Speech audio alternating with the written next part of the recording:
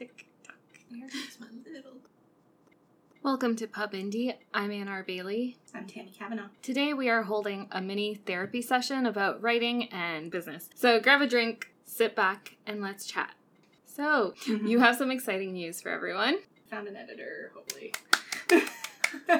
It's been a huge area of stress and anxiety for me, honestly. How come? Hiring people, I guess, to do such a... I feel like it's very personal right now because not that many people have read it. So I'm used to creative criticism and all that stuff. And I used to be part of writing groups and we'd get feedback on that. But been a while and I'm a little nervous to have someone who doesn't know me and where I'm coming from, and I can't sit there beside them while they're reading it and explain everything as it happens. Like, this is why this is happening, you know?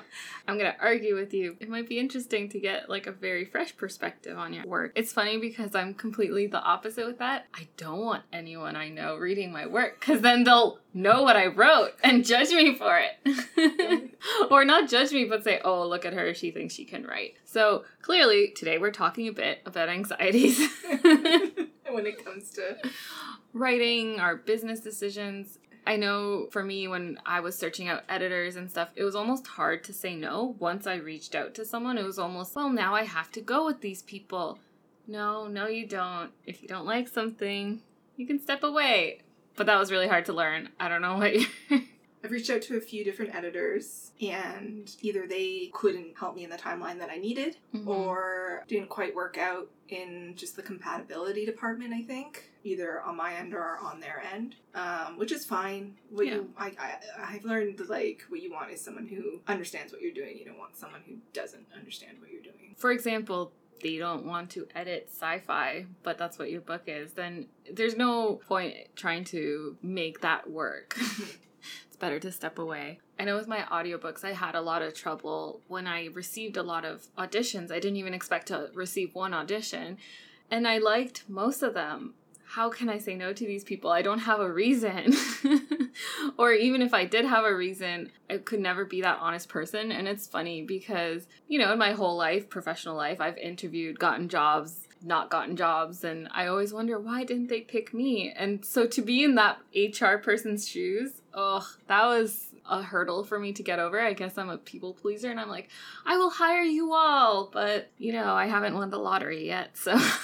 Yeah, and you really only need one, maybe two editors, depends on how much editing you're getting done. So I personally haven't gone through, I'm choosing not to go through the developmental editing phase, which, I go back and forth on. This is my first book, but I have been writing for years, and honestly, I've spent a really long time thinking about the structure of this book and getting feedback on the structure of the book. I admit sometimes I wonder if I am on the right path with the structure, but no one said anything who has read it. I think there's always going to be that question, like, is this book good enough? Who would like this? How does anything ever get published? And it's just like, take that dive, send it out there, let people decide. I think if I didn't understand story structure as well as I feel I do, definitely go with a developmental edit. All these kinds of edits are there for a reason. They exist for a reason. And I encourage anyone who isn't 100% sure that they've got a solid story. Or solid understanding of their own story. Like, you become very close to what you're writing, and that makes it a lot harder to... I've found sometimes I have to discuss things with people because I sometimes find that I don't even understand necessarily why a certain scene is there until I really think about it. I think it's important to consider and talk with people about what it is you're trying to do with this book.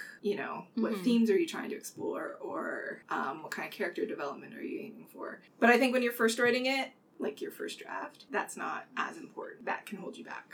Especially when you're newer to writing or you haven't written a full book in forever. Yeah. I know my very first one. Well, at first, I never thought I could write beyond 2,000 words. And then slowly and surely, chapter by chapter, became a book. But it's definitely something to consider when you're starting out. And if you're not sure, or you don't have enough writer friends or a group of community to like bounce ideas off of or check in with them, might as well hire a developmental editor. As far as what we understand of what developmental editors do.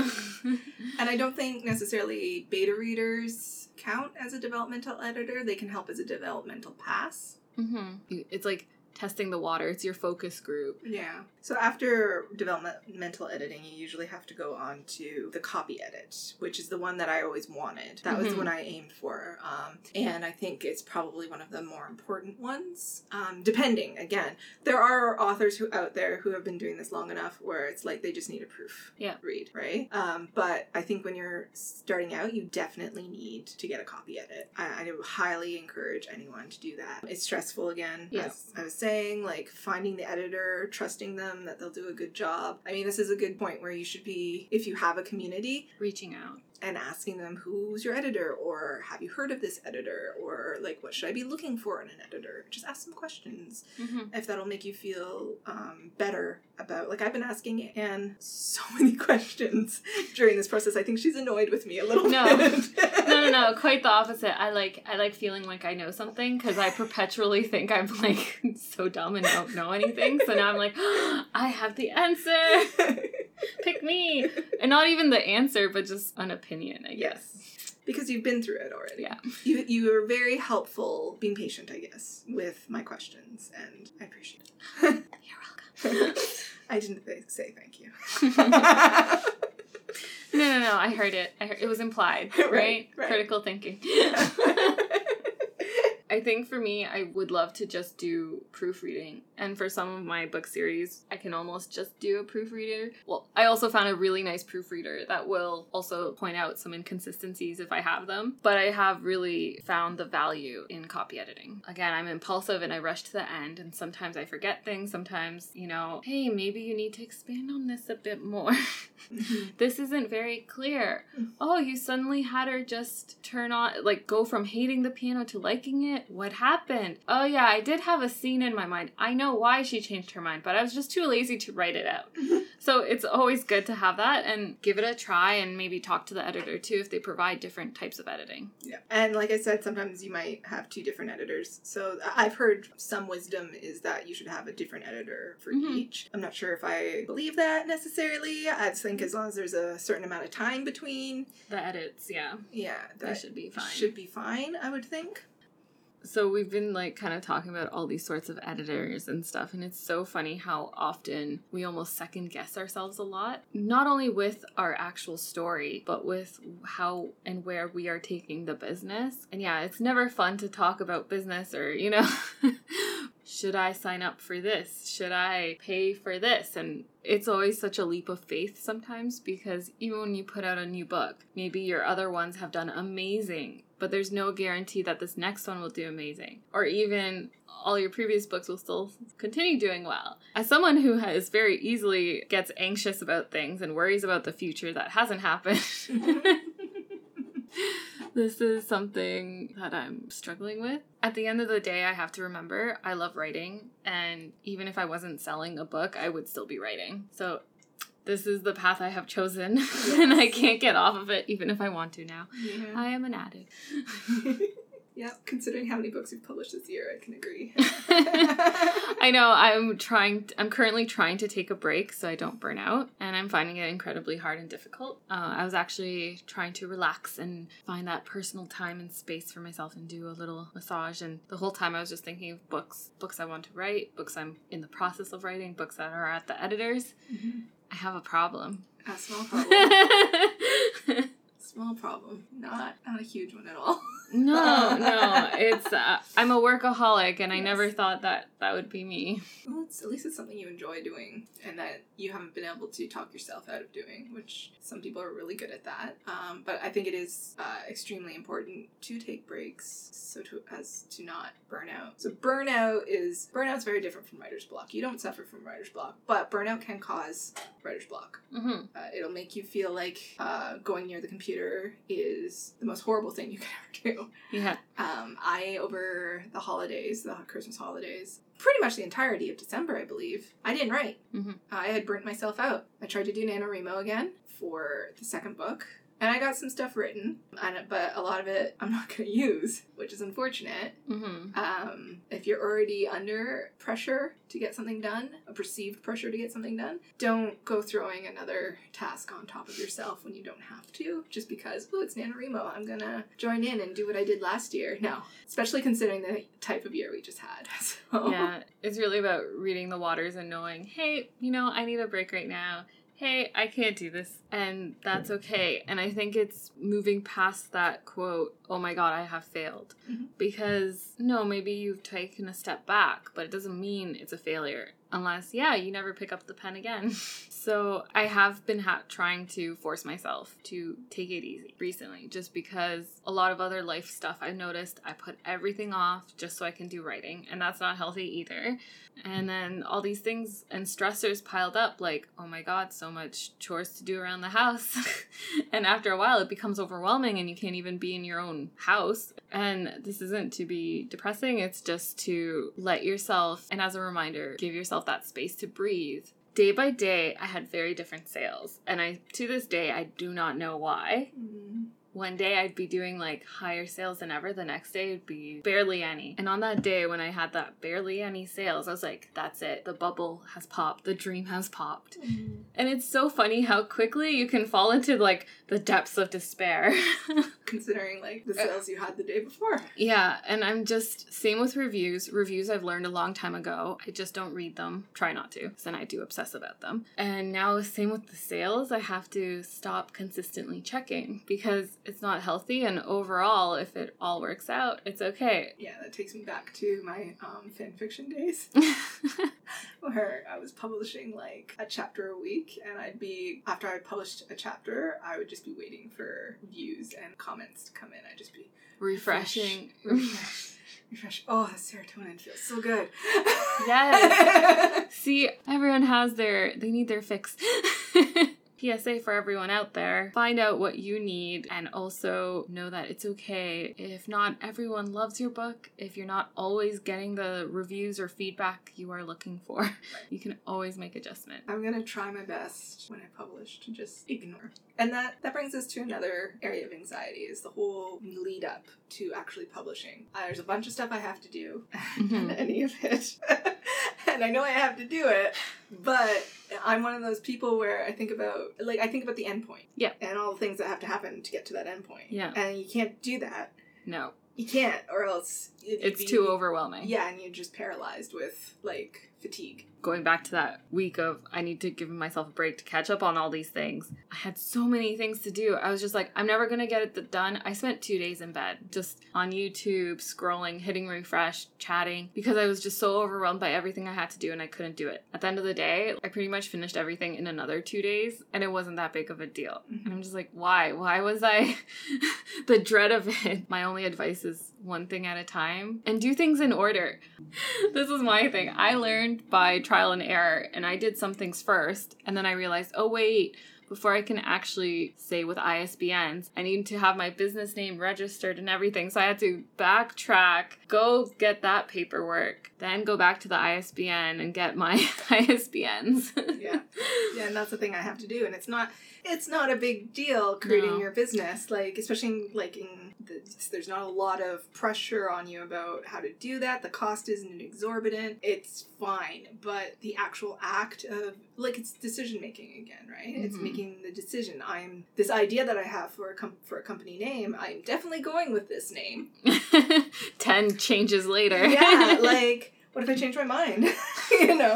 But I can't once I do that. That's my company name, and that's fine because I like this name that I've come up with to go under, and I should just do it. But that's not me. I have to get to a point for some reason where I can do it. I don't know. Maybe once everything goes to the editor and I don't have that hanging over my head, yeah, I can finally just be like, this is the next thing I have to do. I did make you that nice little to-do list. Yes. So you're welcome. I appreciate that. I still have it open on one of my tabs, and I look at it constantly. Because I'm basically learn from my mistakes. Don't become me. What's that saying? Do as I say, not as I do. Yes. So I get that. That's my stress, my anxiety. And then on top of that, I have other things. I have work. Mm-hmm. I work every day. There's this whole situation. It's the summer. and I don't actually want to do anything. But then there's also nothing to do. Yes, so I know. So complicated. So complicated. I was also going to bring it back, like, it's funny to... I am confused essentially by what's holding you back. Because what's holding me back all the time is that I jump to that end line. Like, I want to go publish this book. Oh, well, I have this book now. I'm going to throw it up there. Wait. No, I need to go get an editor. I need my company name. I need the cover. And it's like that stuff. I have to hold myself back and take the time, do the research. I guess I would be impulsive. Yeah, you're impulsive. Me, I've never been impulsive. Mm-hmm. I think the most impulsive thing I ever did was go teach English in Japan. And that took months. I had to go through a process to actually do that, right? Like... See, it was a dream of mine to go teach English in Japan, and I didn't. Guess why? Why? It took too long. What do you mean? I can't just hit, I want to go next week. Yeah, no, I had to start applying in my second term of my final year. And I had to provide and that's how I found out I was missing a prerequisite. So I ended up with 6 classes in my final term. Thankfully, one of those was an honors thesis, so had that going for me, but still pretty shocking to discover. So anyway, I had to apply. I had to prove to them after I applied that I had graduated. And then I went through the interview process. At some point, I'm getting everything out of order, but I remember there was an interview process. And then we were assigned where we were going to go. And it was hilarious because I got sent to the prefecture that one of the girls, it was a group interview, right? I got sent to a prefecture that I knew one of the girls I'd been in an interview with wanted to go to. And she got sent to the prefecture I wanted to go to.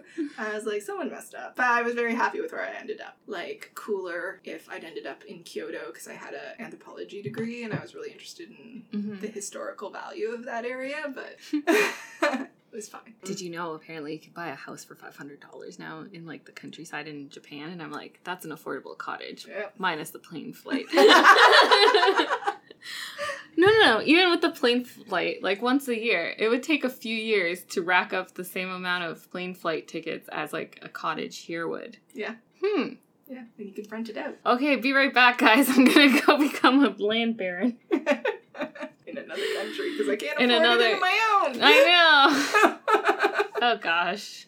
So I'd say the most impulsive of my life was while I was in Japan, because I had a year to be there, and I had to make decisions quickly. Yeah, you couldn't sit on it. No. I went to New Zealand while I was there. I'm so jealous. Yeah, I traveled up to Tokyo. I could have done more traveling, but, like, I wanted money left over when I left. Yeah, so I think that's the difference. You're more impulsive, and I like to research. I think I even said to you once, maybe, that I wish I could just publish it, or I wish I could just do it. Yeah, it is important to do your research for a lot of things. Don't just like first person that comes along or first book you write. Yeah. It might not be the one. If it's not working, it's not working. And just put it on a shelf. You can always come back to it when you know more. I like the book I'm writing right now. That's been on the shelf for 10 years because I was like, I can't write this. And I gave up on it. But I've read so much more. I've experienced so much more. I've thought about things so much more that it's like there's this overarching theme of these books that I find fascinating. Every now and then that little doubt, like I'm going for self-publishing. You're a self-publisher. Every now and then there's that seeded doubt. It's like, oh, maybe see if an agent would be interested in this. No, this is a series. Like if this was a standalone, maybe, but it's a series, and I'm not taking the chance that an agent loves it and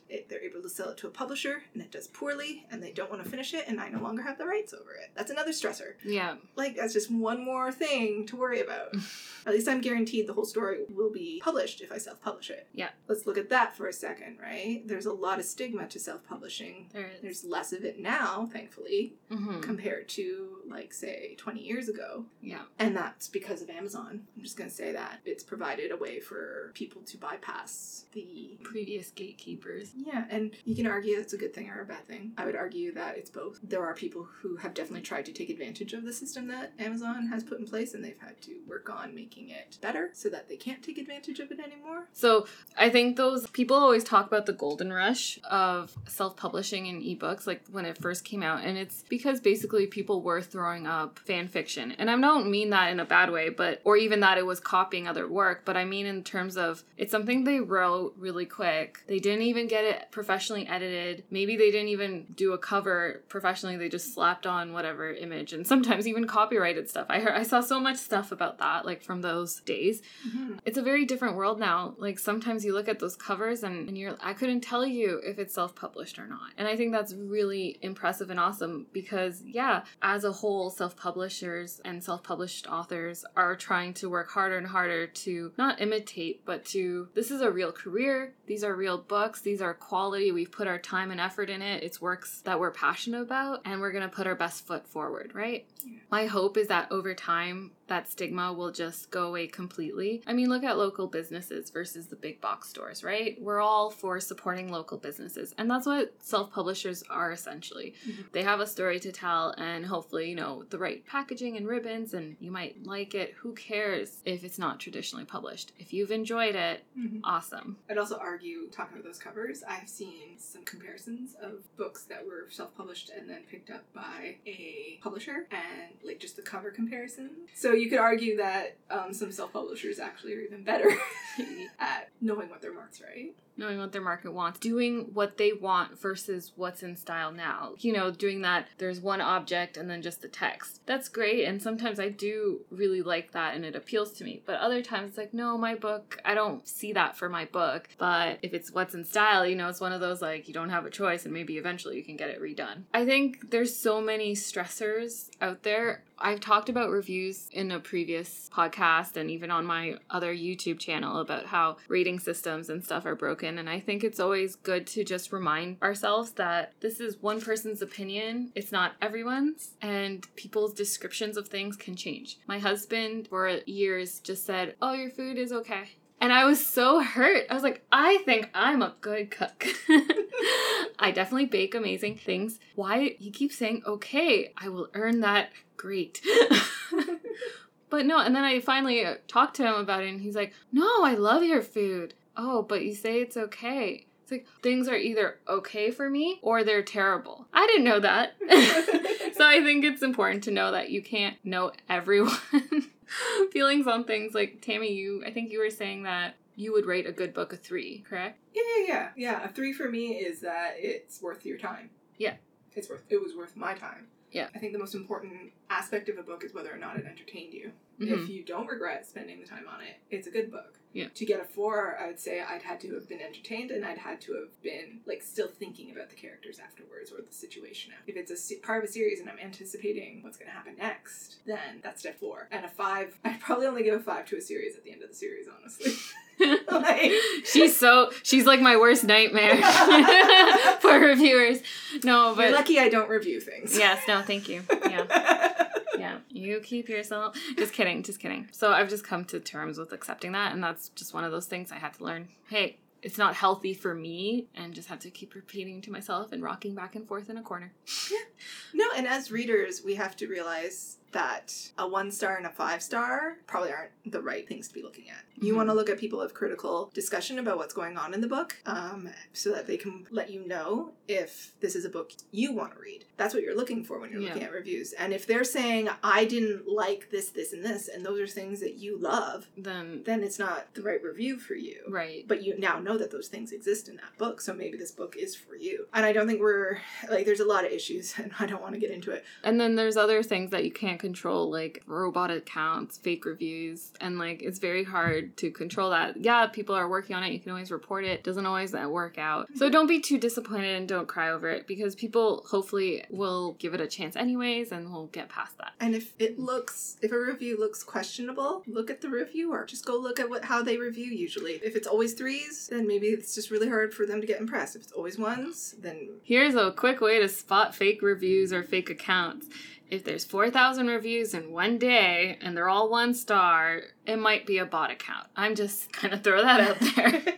I don't know who reviews 4,000 books in one day and all negatively. Maybe reading is not for you. Yeah. Yeah. But that's a whole other topic, and hopefully things resolve. But yeah, a message for all you people out there who put your work out, work, products, whatever it is, don't be too bummed. So this was a bit of a heavy topic and maybe triggering of anxieties for others. So we're going to cut it a bit short. But thank you for listening and join us next month. I'm Tammy Kavanaugh. And I'm Ann R. Bailey. Thank you. Bye.